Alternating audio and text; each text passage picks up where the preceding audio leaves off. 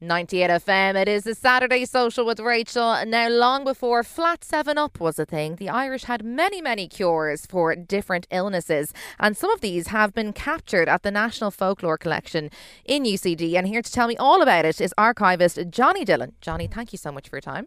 Pleasure, Rachael. Cheers.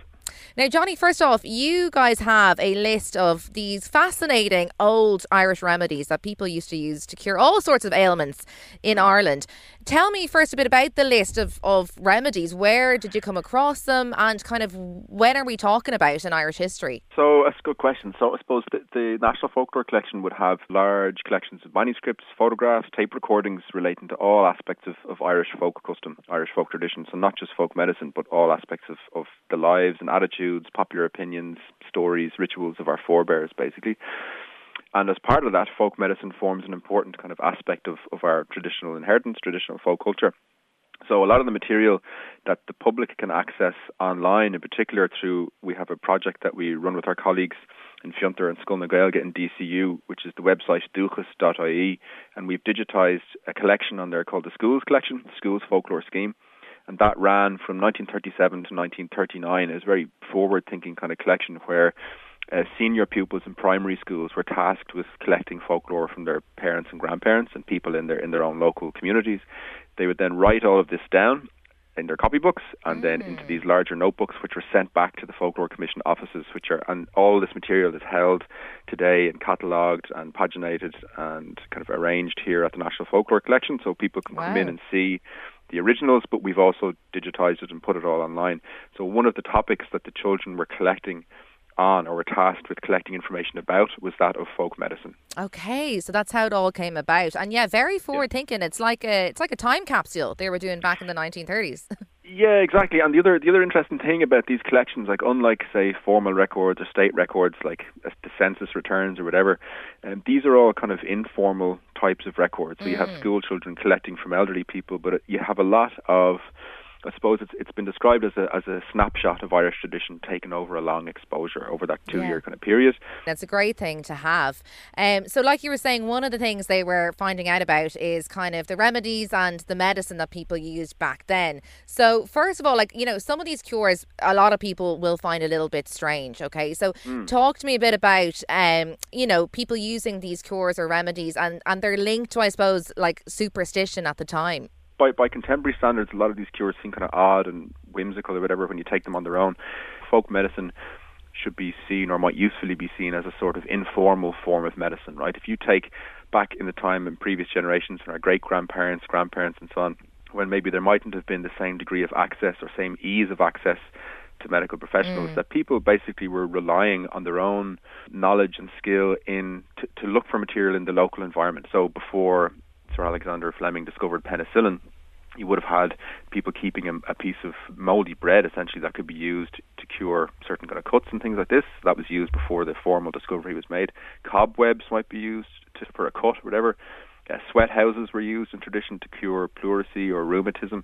So there were these practical aspects, and then there were also magical or ritual elements. So the use of charms, prayers, kind of symbolic actions. And speaking of these kind of more ritual cures, Jonny, what is the story with the one I have read about a girl of a certain surname who makes bread, is able to then heal someone's cough? What is that all about? Certain people with particular surnames were held in tradition to hold a cure for certain ailments.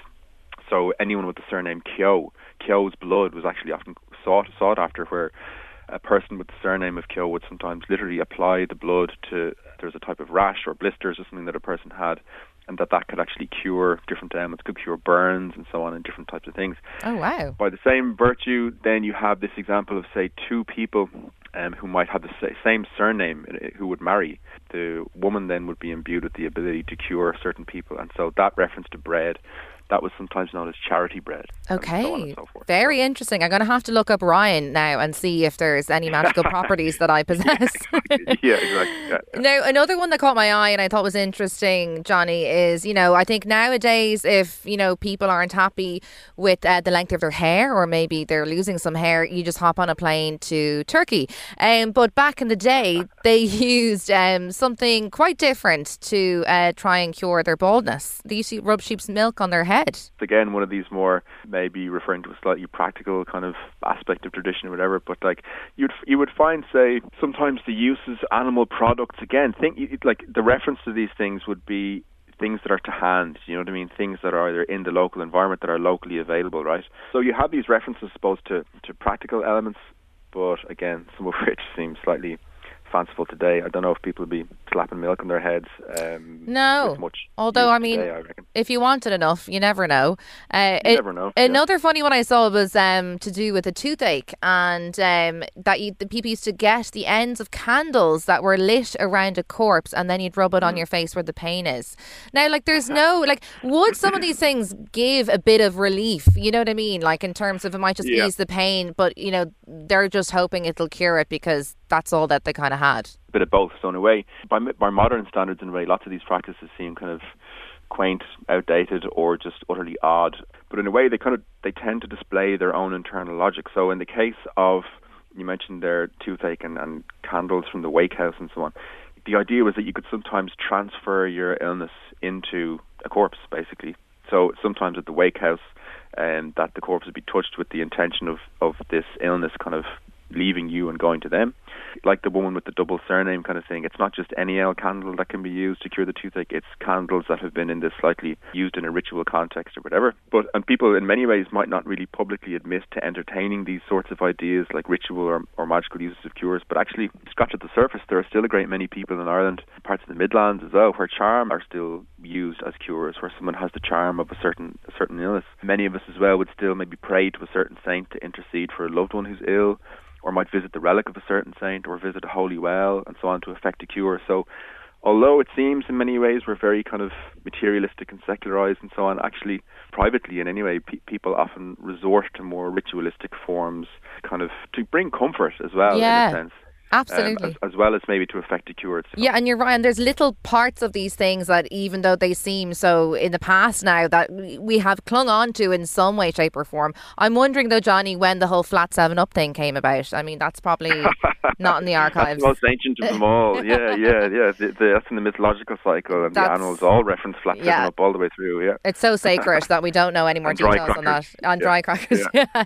Well, listen, it's really fascinating stuff, Johnny. Where can people head along to if they want to find out more on the collection? The easiest way to go is onto duchas.ie, so duchas.ie. People can contact us, or the National Folklore Collection at University College Dublin. The public are more than welcome to come in to visit, or just if they have any queries. And then I do a podcast as well, Blúirí Béilidis, or Folklore Fragments. I've one on folk medicine, Spotify and SoundCloud and YouTube and places like that. So brilliant, absolutely super stuff. Jonny Dillon, archivist at the National Folklore Collection at UCD. Thank you so much for your time on the Saturday Social on 98 FM. Pleasure. Thanks for chatting.